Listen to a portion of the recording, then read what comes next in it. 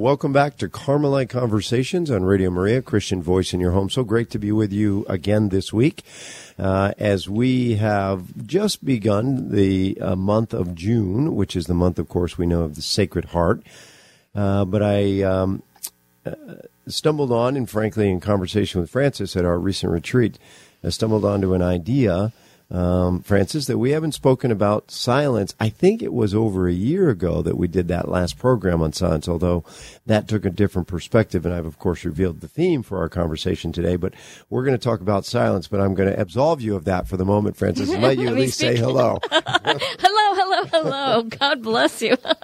Well, actually, I'm the one that should be silent today. I'm struggling with a little bit of a cold here.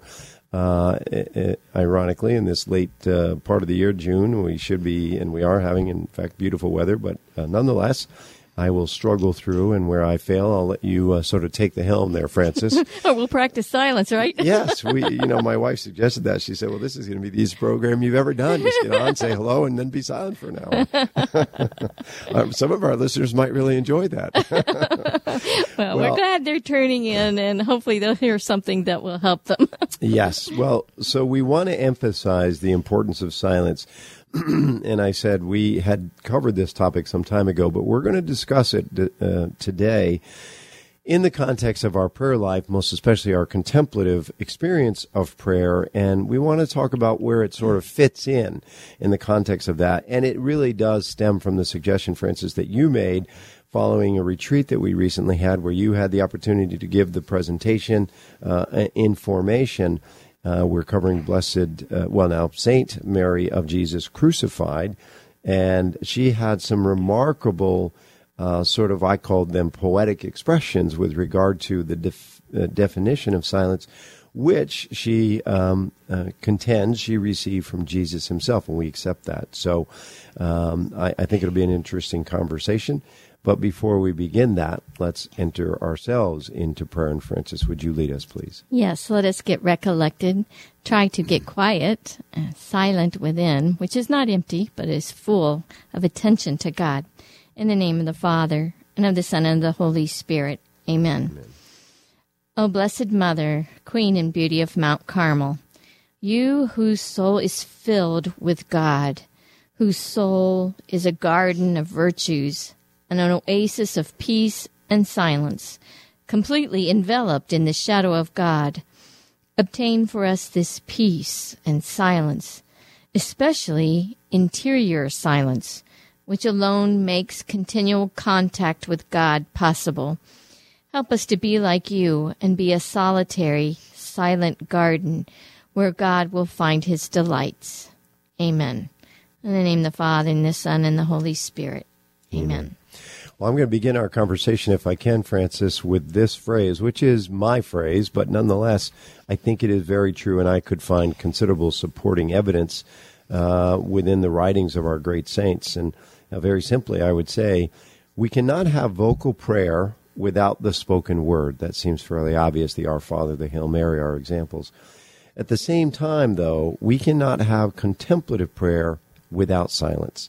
We have to, at some point, enter into a mode of receptivity where we are deeply listening. Somebody asked me one time with regard to this state of prayer, is it sort of the do-nothing state? Am I just sitting there like a lump and I'm not really actively participating? I would argue just the opposite is true.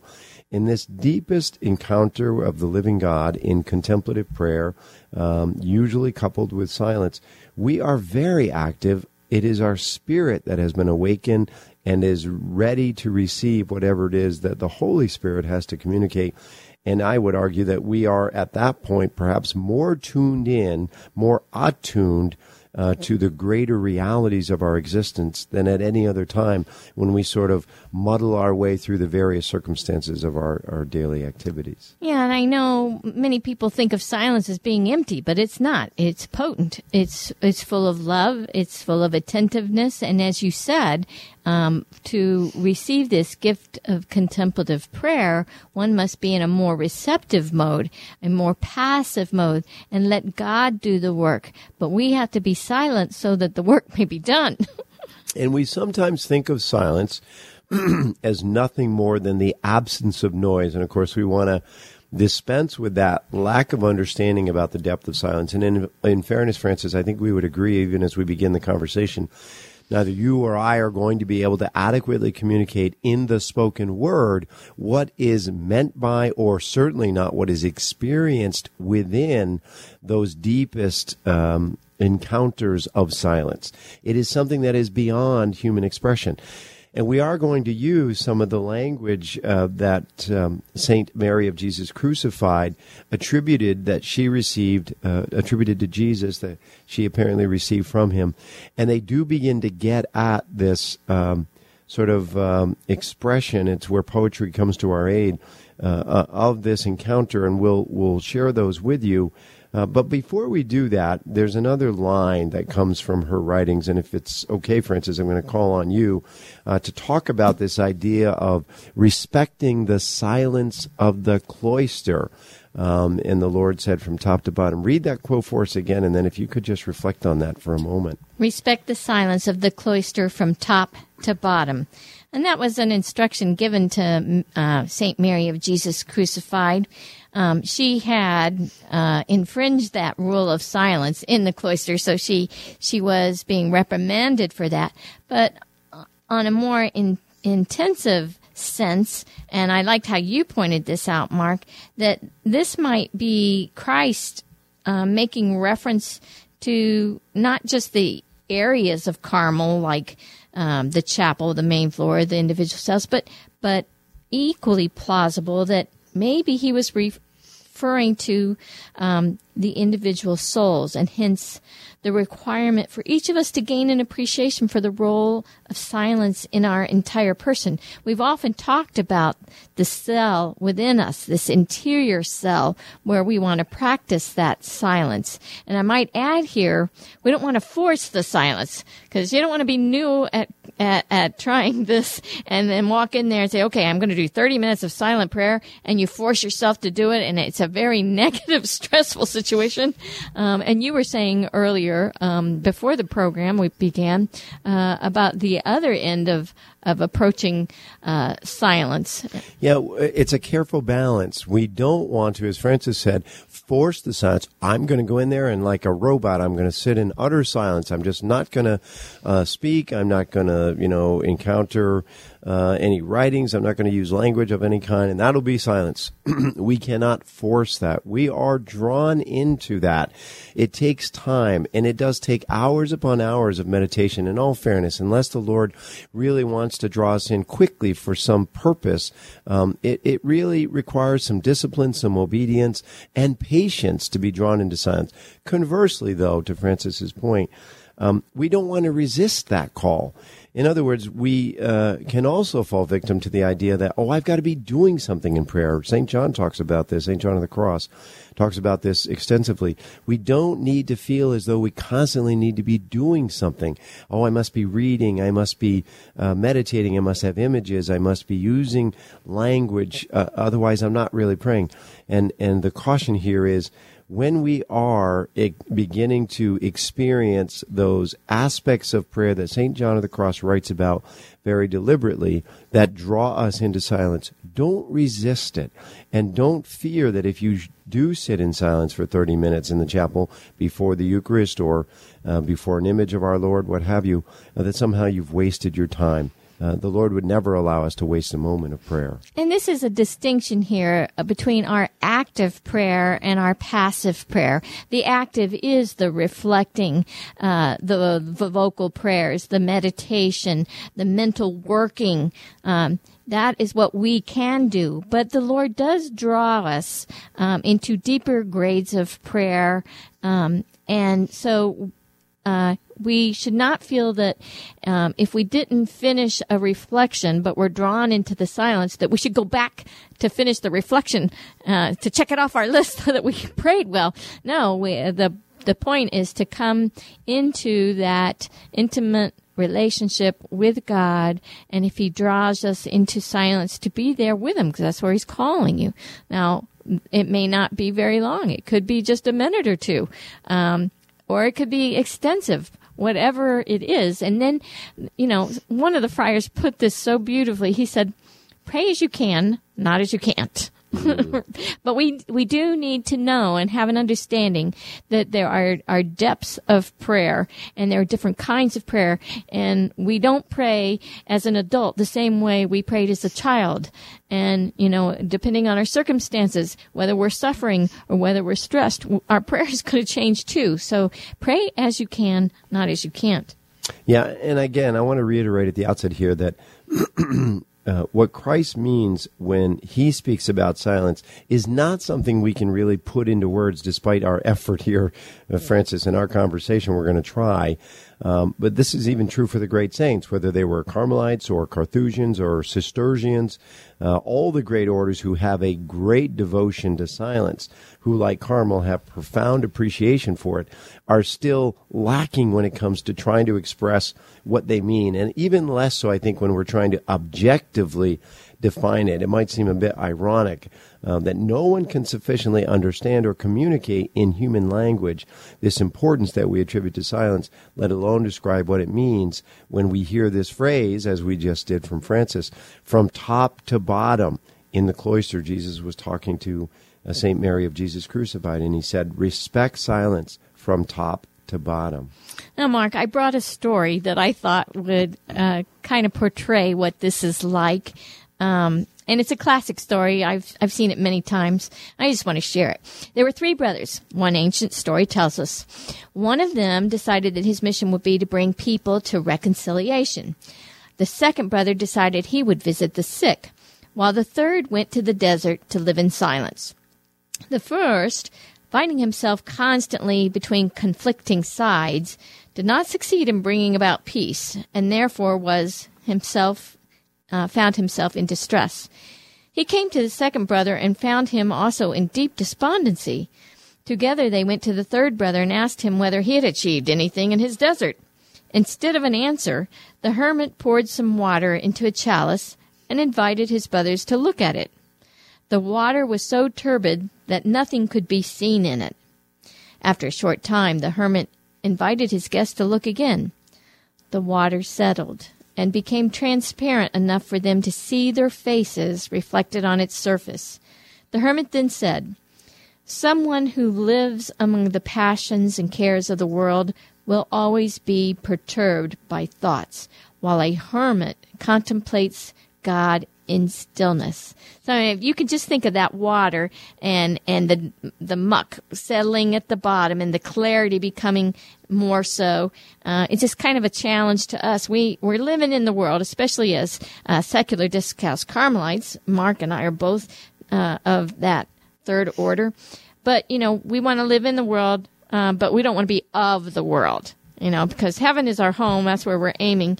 But I thought this story would just help us to let the dust settle, let the mud get to the bottom, and let's get to that stillness where God's ripple effect can be seen.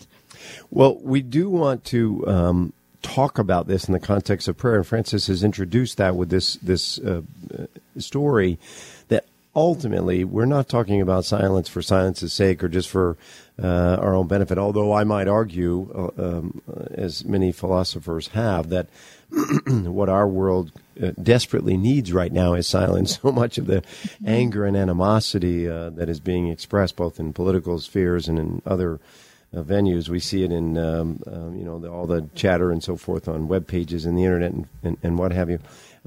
We'd all be better served by having a considerably greater degree of silence in our society. Yeah, because silence helps de-stress the soul. I mean, just the physical sense of silence does that. We're not even talking about the prayer sense of it. But, when you're thinking of it in terms of prayer, it's like a holy stop, a sabbatical rest, a truce of worries. I like this. I didn't make this up. I read this somewhere and I thought, I'm going to remember to bring that up because that was pretty good. A sabbatical rest, a truce of worries. I like that. Well, I know we've said this before, but the famous philosopher Kierkegaard is noted for many things, but one of the phrases is, if I could make one, recommendation or have one prescription for society, it would be to embrace silence, words to that effect. But and certainly he was a man who had reflected on the experience of the importance of silence. we want to do so, again, in the context of prayer. How does silence contribute to accelerate, if you will, our prayer life? And I said we're going to talk about poetic expressions that may lead us into that. But at the same time, we do want to work a little bit with the objective descriptions of it, sort of an intellectual series of definitions. But let's put all this in the context of Scripture. We are Carmelites, after all, and so we rely heavily on Scripture. We know that in our prayer, it is the Holy Spirit who comes to our aid and does our work. This is why we should not feel as though we're wasting our time when we may spend time in silence, in prayer, because, in fact, the Holy Spirit comes to our aid. And, Francis, would you mind reading this verse that sort of emphasizes this for us? And this is from Romans 8:26. And in the same way, the Spirit also helps our weakness. For we do not know how to pray as we should, but the Spirit himself intercedes for us with groanings too deep for words. This verse from Romans is really the entire scriptural argument for why we must learn to practice silence. You know, it's true, we really don't know how to pray in the most effective way, but it's also true that, you know, God makes up for our deficiencies. In this case, of course, as you said, Mark, by sending us the Holy Spirit to actually pray in us. We are spiritual beings, and we must allow our spiritual nature to assume control if we wish to encounter the Spirit of the living God. Well, so let's talk a little bit about, well, first, let me introduce a series of objective descriptions, if you will, of silence. I'm going to jump ahead a little bit, Francis, in our agenda, if that's okay, because I want to get to the object before we go back to the poetic expressions. It is important to wrestle intellectually with what we mean by silence. And Francis and I actually, as I said, we did a program some time ago where we did cover the various degrees of silence. There are 12, arguably, Francis. I guess we could define more than that, but we identified 12. These come from the 12 degrees of silence. It is a list that is really representative of the teachings of the Desert Fathers, and the importance of it for us as Carmelites is that it is good to be grounded intellectually. In other words, we just throw out this idea, well, you know, Mark said at the beginning of the program, I cannot pray in a contemplative way without silence. What is meant by that? It's important that we understand there are degrees of silence. I said it is not simply the absence of noise. It is much deeper than that. So let us go through each of these, and we'll just give some sort of high-level synopsis of what is meant by each of these 12 degrees of silence. I just want to say where we found these. This is from Marie Amy of Jesus. She's a Carmelite nun.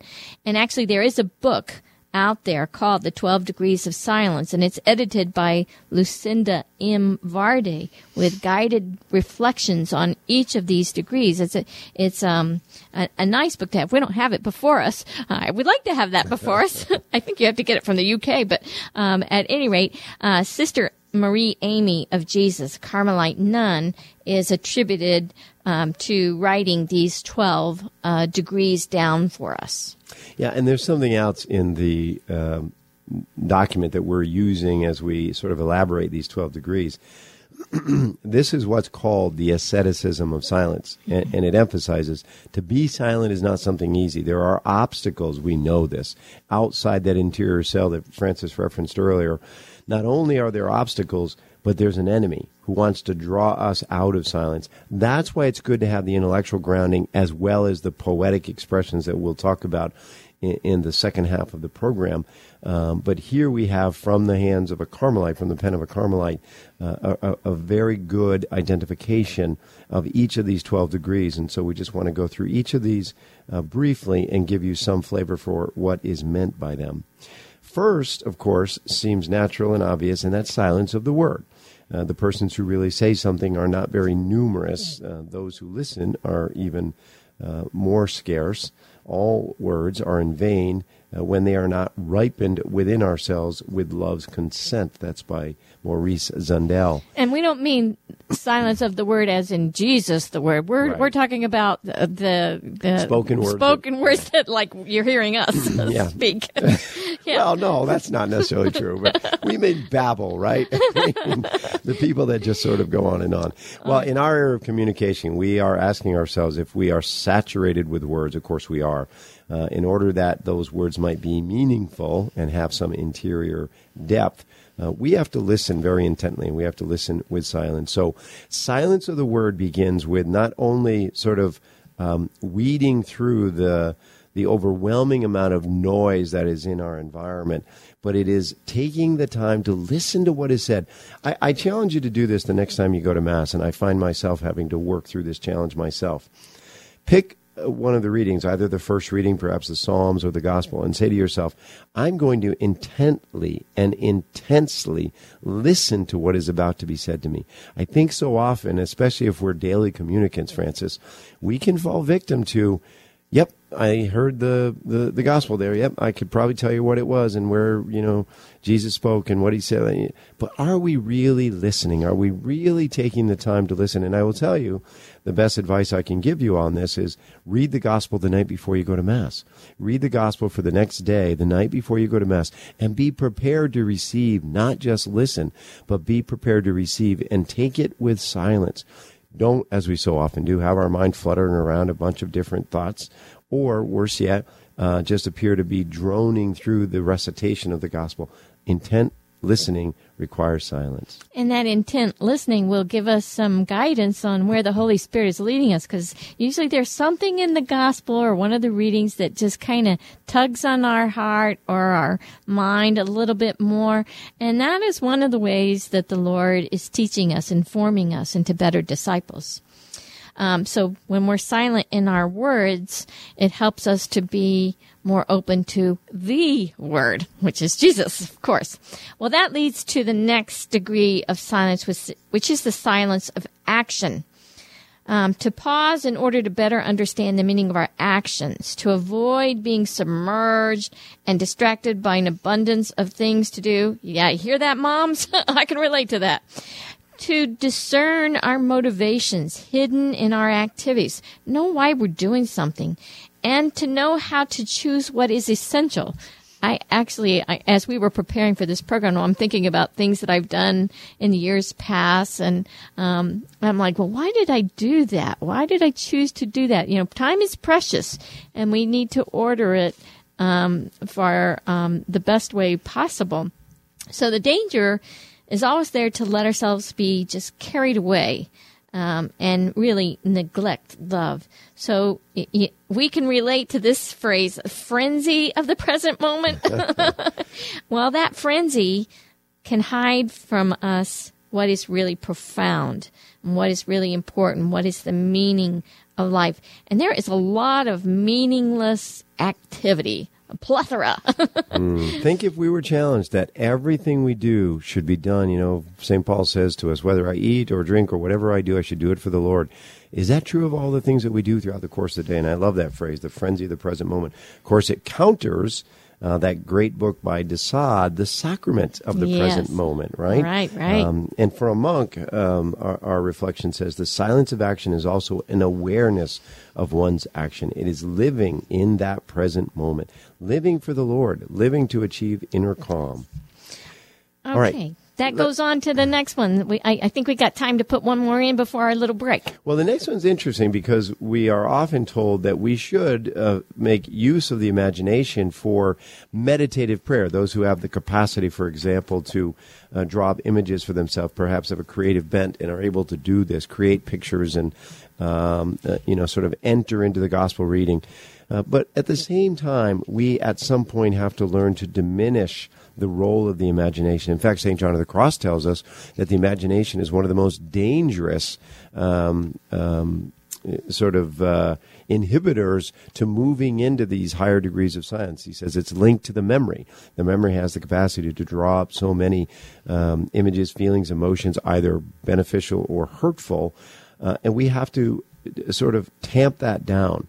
Make use of or imagine dreaming about things, foundations suggested on the basis of our memory, we have to be aware of what impact this is having on our efforts to achieve silence. To create the silence of the imagination is to take root in the reality of our lives. Yes, making aspirations to move us forth, but they must be founded on reality, on deep meaning of human values. A little bit what we said earlier, good prayer is built on a foundation of vocal prayer, extensive hours in meditation, reflection on the Gospels, reflection on what Christ is trying to impart to us. We would not want to try to achieve that with the use of silence. But once that foundation has been laid for hours and hours of meditation, time before our Lord, then we've got to minimize the use of the imagination and begin to grasp the deeper meaning of human values. I think we're in jeopardy of really having a problem in this area because the virtual reality world is becoming more and more predominant, especially in our young people's lives. And so they're going to lose touch with the reality, with real people, with real relationships. So parents, grandparents, loved ones out there, please, we do need to take notice of this and work towards this silence of the imagination so that we may grasp what is real and true and important. Yeah, you're right. A great danger for our modern society with the advances of technology. And I question at times whether they're advances.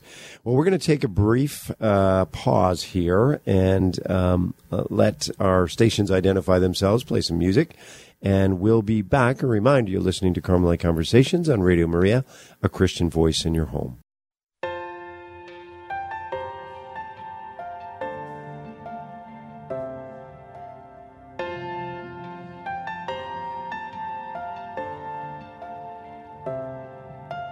Come, there is room at the cross here. Come and let joy wipe away your tears. Come, you will find no one's ever turned away.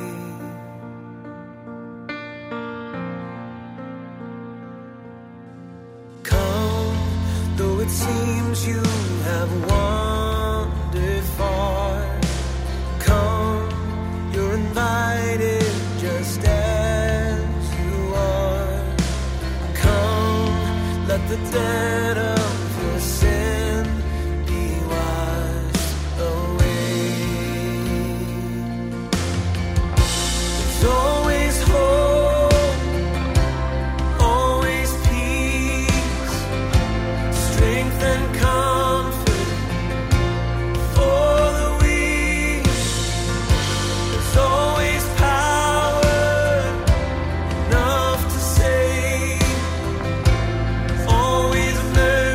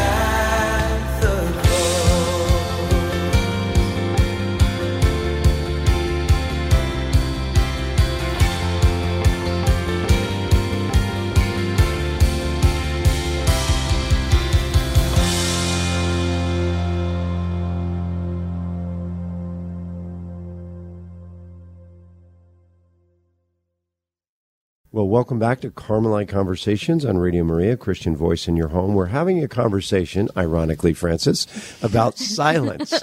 And as I said at the beginning of the program, perhaps it would be better if I remained silent with the struggle I'm having with my voice. But we are talking now about the objective, intellectual, if you will, definitions of silence, which have been gifted to us by the Desert Fathers, some of the great saints, and compiled, as Francis pointed out earlier as we began this article, by Sister Marie Amy of Jesus, a Carmelite from Paris. We'll do some research and make sure that we have a good reference for the article that we're drawing this from. We'll put it on our website. But we're ready, I think, to talk about the next degree of silence, Francis. And I introduced it a little bit with the reference to St. John of the Cross on imagination, but would you talk to us about the silence of memory? Well, I know you're better at this than I am, so I'll get it started, but you're probably going to have to finish this one. The memory, that's an indispensable faculty for the continuity of existence. And without it, would we progress very far? Because we'd have to learn over and over again how to eat, how to get dressed, how to brush our teeth, etc. So thanks to our memory, we can do these daily activities in advance in our learning processes, which is very good. So as you had mentioned, Mark, memory is very much related to intelligence. It conserves and recalls the meaning of our lives. I think it helps us when we ponder the events of our lives and try to find meaning in them. It keeps watch over the unity and continuity of our past, our present, our future. You know, we have a memory of who we are, too, and experiences that have shaped us, that inform how our responses may be in the future. So this memory is a very important faculty. But it can also cause danger, as St. John of the Cross says, and I don't have the references here. I know we identified some of these in the previous conversation that we had about silence, but John talks extensively about the dangers of memory, and it stems mostly from the emotions that they engender. And again, these can be positive or negative. That's not the point. In our prayer, we don't want to be captivated by these memories, by the imagination and its capacity to draw us out of the present moment. And so the memory may be long-term, or it may be as recent as, the last 5 minutes before I entered prayer. But if it distracts me from prayer, as I say, most dangerously, if it engenders some sort of an emotional reaction, it has the capacity to draw me out of the present moment and to draw me out of silence. And that's where the danger stems from. And of course, we shouldn't forget that the enemy, who is always present when we're trying to pray, because he never wants us to pray, will take advantage of those emotions, those feelings, those reactions that we may have associated with any particular memory, and we will be, again, distracted and drawn out of our prayer. In fact, Blessed Elizabeth of the Trinity also capitalizes on this in her writings, talking about the danger of emotion and memory, and the best response to it, of course, is silence. It is to silence those thoughts. It is to silence those images that sometimes creep into our prayer. Well, and then the memory also needs the imagination in order to remember. So those two go together. To cause the memory to be silent allows us to remember our moments with God, and then to conserve the graces we receive. So we must practice in leaving the history of God to take over our own.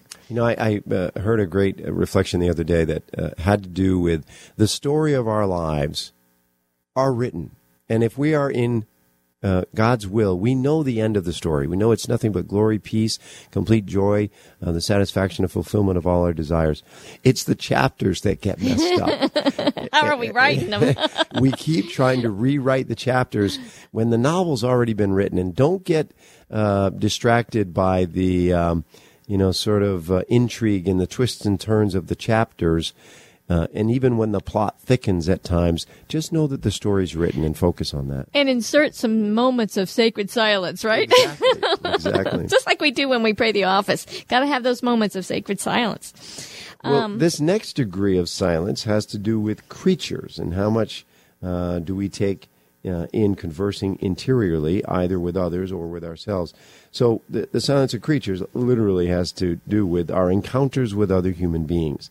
And this is both the experience of conversation itself, certainly not our conversation, Francis, because all these are productive to our prayer life. Oh, God willing. But it has more to do with, what we take away in that encounter that we often rerun in our heads as a film. And we I'm sorry, but I'm guilty of this. And if my wife is listening, she'll go, yes, you are. Know yourself. That's good. Yeah. We tend to take a difficult experience, a difficult encounter that we may have had with somebody, and we will replay that tape again and again and again, and it begins to carve a groove in our mind. We're then back to memory and back to imagination, because when that groove has been carved, of course, the imagination can take it in many different directions. But this is the encounter with people. It's as simple as that. What are we saying? That we should limit our encounters with people? The short answer is yes. To those encounters and those conversations that are beneficial to our prayer life, that are beneficial to our spiritual life, and that are conducted with people who we are confident are part of our spiritual journey, not the person who angers us, who frustrates us, who maybe we anger and frustrate. It's perfectly appropriate, and I think the Lord would counsel us, avoid those encounters. Certainly don't labor in them for any length of time.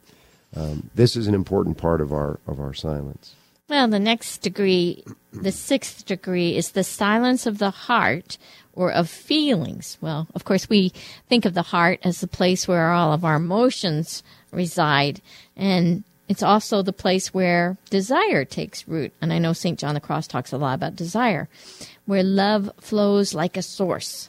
The heart is filled with affections and tenderness, and it's the center of our being. So to silence our heart, what does that mean?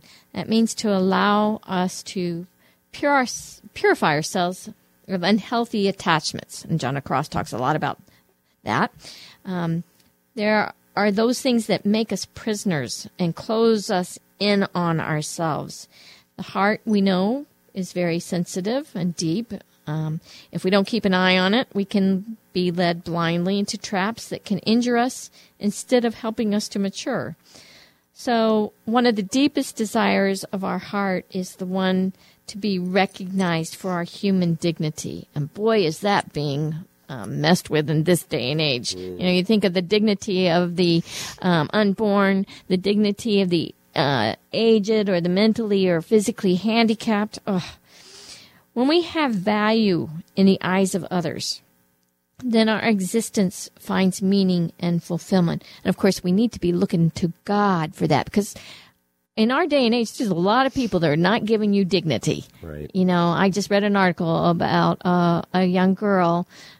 She was like a second place winner in the skating championships for wheelchair people. And she was calling herself crippled, whereas others were, she was accusing Hollywood of saying, your life is not worth anything because you have no quality of life because you're stuck in a wheelchair. And she's like, who are you to tell me that? I do have quality of life. I am just crippled. I am disabled in this sense, but, I want to move on. I have things to accomplish, and I think of Mother Angelica before she died of EWTN fame. She said, don't underestimate the value of one thought of God. So she couldn't be moving with her body so much, but her mind was still praying. Her heart was in it. Yeah, very powerful. There's also a phrase in this reflection that I like. The heart is extremely sensitive and deep, almost bottomless. And of course, Elizabeth of the Trinity talks about the bottomless abyss that she wanted to fall into, because the only one who will fill up the bottomlessness of our heart is the Lord. Nothing else, neither feeling nor emotion nor desire, nor material a gift, if you will ever fill up the desire of the human heart. And we should take great consolation in knowing that there is nothing in this world that will fill that desire. One, it says that there is a desire within us that reaches beyond our capacity to understand. But secondly, and more importantly, it will be fulfilled. It will be responded to, in the capacity of it will, in fact, be filled up by our Lord, ultimately. So our dignity comes from the Lord. We are made in His image and likeness, but so many people are blind to that. So we need to be that light on the hill, that people can see, reflecting the glory of the Lord, reflecting His light and His love. But we are all made in His image and His likeness. So these feelings, these emotions, this desire of the heart must be silenced so that it can be turned in the right direction, properly aligned, as you said, predisposing ourselves to an experience of silence and to an encounter of the living God in that silence. This next level, we're talking about now, the seventh level of silence, is the silence of humility and of self-love. This, of course, we shouldn't have to spend a great deal of time on. We know that we have to silence self-love. Everything we've talked about up to this point, really, in all fairness, with regard to these various degrees, if we look back, action, imagination, the memory, all creatures, encountering creatures, all have a capacity to engender the emotions wrapped up around self-love. It is the number one sort of shortcoming of the human person. We always, whether we accept it or not, whether we admit it or not, we always have a tendency to operate in what we think is our best interest. Sometimes that comes out in negative ways. Other times it may be perfectly appropriate people who, for example, take care of their fitness and their diet. But nonetheless, we are fundamentally worried about ourselves. And the whole idea of agape love, the Greek term agape, has to do with a self-giving love, giving of ourselves to the other person. When our perspective on love is distorted by a lack of humility or a focus on self-love, it has to be dealt with this silence. Again, we're talking about objective understanding of silence. We all understand what it means to love self inordinately at times. We've got to silence that. And it comes out in the form of a desire for recognition of others. We want people to see our talents. We want admiration. We want consideration. We want praise. Those things, when we find ourselves desiring them, are manifestations of this self-love. Now, look, there's nothing wrong with wanting to be acknowledged for what we've done. But if it becomes a motivation for our behavior, we know that we've gone beyond. And this trickles into our prayer life as well. And it changes our vision. Your vision then gets focused on what you receive from others, or, gimme, instead of what you can give, and how you are gifted by the Lord, and these gifts are to be shared with those around you. The great remedy for self-love is humility.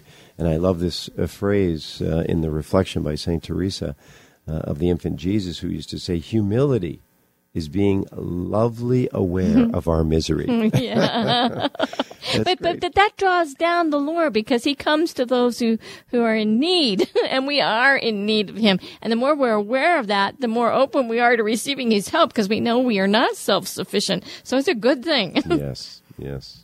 Well, that leads to the eighth degree of silence, silence of the spirit or of intelligence. Many human beings are defined by their intelligence, the geniuses, their ability to think, to reflect, to reason. We all have those abilities to some degree or less. The intelligence is defined by the ability to know and to understand. And this reminds me of Isaiah chapter 40, verse 3. Who has directed the Spirit of the Lord, or has instructed him as his counselor? So God is so far beyond our intelligence. His grandeur goes beyond our reasonings. If you just want to get a hint of what that's like, go look on those space channels on YouTube and see what the galaxies look like out there. And they're formed. There's an intelligence to that. And the kind of developments that are happening in physics and in math. And, it's intelligent. It isn't just chaos put together and, a strike of luck here. So, there's a certain moment during our faith journey where the intelligence falls into profound silence, because it recognizes it's reached the end of what it can know about God through ideas and concepts. And oftentimes I'm thinking that's when you want to put the mental, meditative type of prayer aside, and you just want to be present in love. During this prayer, during this period, the intelligence accepts to receiving much deeper knowledge acquired through experiencing the love of God. And there is some knowledge that can only be infused by the Lord and through faith. Faith can reach a knowledge that we cannot get through our own reason. Yeah, and this reminds me, and unfortunately I don't have the reference, but the scripture verse that, for all intents and purposes, says, don't seek for things beyond your capacity, right? Mm-hmm. Don't go looking for answers to the questions that are beyond your ability to either perceive or even understand the answer if I gave it to you. If I could paraphrase what God might say to us, I could answer that question for you, but you wouldn't understand the answer anyway, so right. What are you bothering for? Faith is what has to take over in our intelligence. We know that it is faith that purifies our intellect. Well, that leads right into the next one, which is, of course, the silence of judgment. And this is judgment, obviously, in the context of intelligence, as Francis was describing. It is an act of intelligence, but quite often we judge causes and persons in an unintelligent manner. Today, in a journalistic fashion, to ask everyone and every person that we encounter their opinion on different topics. Are we really capable of answering these questions? I get so tired, Francis, of the talking heads on radio and television and all the people who have to offer their opinion. It reminds me of that phrase, everybody's entitled to my opinion, right? It just grows so tiresome to hear people go back and forth about the various topics that, are important to us on any given day. And we whether charitably or uncharitably, continuously render judgment on the events of our daily activities and what we see in our day. And this is what this is talking about. Stop judging. Scripture says, stop judging and you won't be judged. Or conversely, you will be judged by the measure that you judge. Mm-hmm. Personally, I'd like to stop the judging and not have to worry about being measured by that degree because at this point, I don't think I'd be very comfortable with the criteria. Of course, now we know we're not talking about judging right and wrong, good action, bad action. You steal something, it's the motivation. Well, we can't judge the hearts. But we are responsible in helping people to make good judgments. When we see somebody's talking about doing something wrong, then we need to step in and help. So the kind of judgment we're talking about here is the motivation of the heart, which only God knows. Right. And sometimes it's the circumstances of their life that we're not aware of. We may see some outward thing, and yet we are to love each other. We may not love what people are doing, but we are to love each other in God's eyes. Yeah, and it's also this idea to silence our judgment is to accept that we are not able to grasp all truth of what is asked, and accepting God alone is the only one who can make those judgments. And it is true of our own lives, too. We do this. We look at the circumstances of our life. We look at events. We look at things that happen positively or negatively, and we make a determination. Oh, that's good for me. That's bad for me. This is exactly what we're talking about. Stop doing that. If we stop trying to write the chapters of the story and let the novel, accept that the novel's been written, we'll find ourselves less judgmental of the circumstances of our life or of other people's action. And, of course, we know God is the one that sees it all. He's got that omniscience about him that we don't have.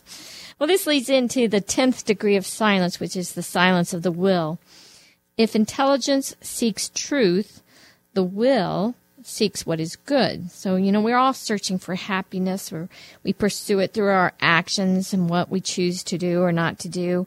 And the will, our what we're wanting, this, which is more, the will is more. It's like a motor. As long as it does not seek the supreme good, which is God, the will then can become a prisoner of temporal attractions. Those, the flashy, glittery things that Satan can put in your eyesight to get you off track.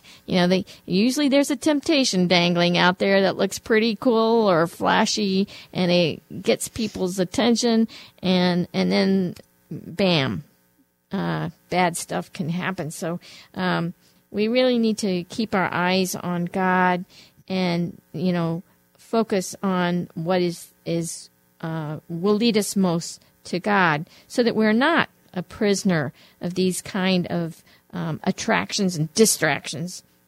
The more our will desires the good that God wants for us, the more free we are. And this freedom is gained through our successive detachments of what is not in conforming to God's will.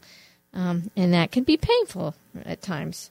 But when we understand that God's will is motivated by his love for us, conforming ourselves to his will then becomes much easier. It's like the Ten Commandments. God didn't put them there to say, you have to follow these rules or boom, you're out. No, he put them there because these are the guidelines that if we live by, we're going to be blessed. When we go against those 10 Commandments, then we're drawing the evil upon ourselves. They are actually our source of freedom. People think they're restrictions. In reality, they are our freedom. Exactly. Well put. Well, the 11th degree of silence, again, we'll readily recognize it's simply the silence with one's self, not desiring what the self wants. And, of course, this, again, builds on this idea of detachment, forgetting ourselves, putting the other first. And I think Father Grew, from a book on spirituality, has perhaps the best and succinct explanation of this. He says, the soul is simplified through progressive detachment of self and of all awareness of personal needs, of all attention to the present situation. God constantly draws it within and separates it from all exterior objects. He gradually removes all consideration of itself and of what is happening to itself, to the point where it no longer knows how it is, no longer thinks about itself, is no longer preoccupied by it, and carefully rejects all thoughts that would concern itself, in order that God may become its sole preoccupation. This again harkens back, and I don't have the words in front of me, but from Elizabeth of the Trinity. Don't think of self. Don't reflect on self. Don't be concerned with self. She says it again and again and again. There's a silence that must be achieved in order to get to that degree of our spiritual journey where self is no longer the center. And again, as I say, it is experienced in silence and in a diminishment of our worries about ourself. Not something we can, very easily articulate, but nonetheless, objectively, we understand we must silence this desire for self. And the final degree is the silence with God, which is a mystical silence. It's to be silent with God is to be immersed in the beauty and the love and the mercy of his being. It's giving our approval to his works when we say, thy will be done, offering ourselves to him, through him, with him, and in him. It's when we have been detached from all the senses, the images, the memories, the activities of intelligence, movements of the will, and brief, everything that we've discussed in the previous 11 steps. They all build on each other, yeah. Right. But everything that's attached to the ego, our being is simplified and can now nourish itself through the contemplation of God, which is a great, great gift. So then this whole world of God's will enwraps itself, and the key of accessibility being the capacity to listen to God's word speaking to us through his Son, Jesus Christ. Well, Francis, the good news is we have another program at our disposal because we've gotten only through about half of the, sort of the notes and the reflections that we had drawn together to respond to this conversation. So we'll pick up on the conversation of silence again next week. I look forward to it, actually, because then we're going to get into the poetic expression that we talked about at the beginning. And the words that St. Mary of Jesus Crucified was giving. So we have a lot more to speak. So we've hooked our listeners, haven't we? In traditional, sort of parlance, we've hooked our listeners for the next program. At least we hope we have. All right. So this was part 1. Stay tuned next week for part 2. All right. Well, let me just say quickly before we close in prayer, we are still planning a pilgrimage to Quebec, the province of Quebec. We're leaving late in September and through the first few days of October. It's a wonderful pilgrimage. We'll be visiting the Oratory in Montreal. We'll be visiting Notre Dame Cathedral in Montreal. We'll be continuing on to Quebec City, where we'll visit a shrine to St. Therese of Lisieux, another Notre Dame a church, and then St. Anne de Beaupré, in addition to some wonderful restaurants and other gorgeous historical venues that we'll be able to take advantage of during that time. So if you're interested and are looking to join us, please get onto our website, CarmeliteConversations.com, and you can find a spot there to register. It's in the upper middle portion of the webpage. And Mark will be giving some conferences as well, so that'll be a wonderful treat in addition to all of those wonderful sights and experiences. So we have a closing prayer, and I've chosen this from Blessed Elizabeth of the Trinity, her famous prayer to the Holy Trinity, and it's just the first couple lines here. Let us pray in the name of the Father, and the Son, and of the Holy Spirit. Amen.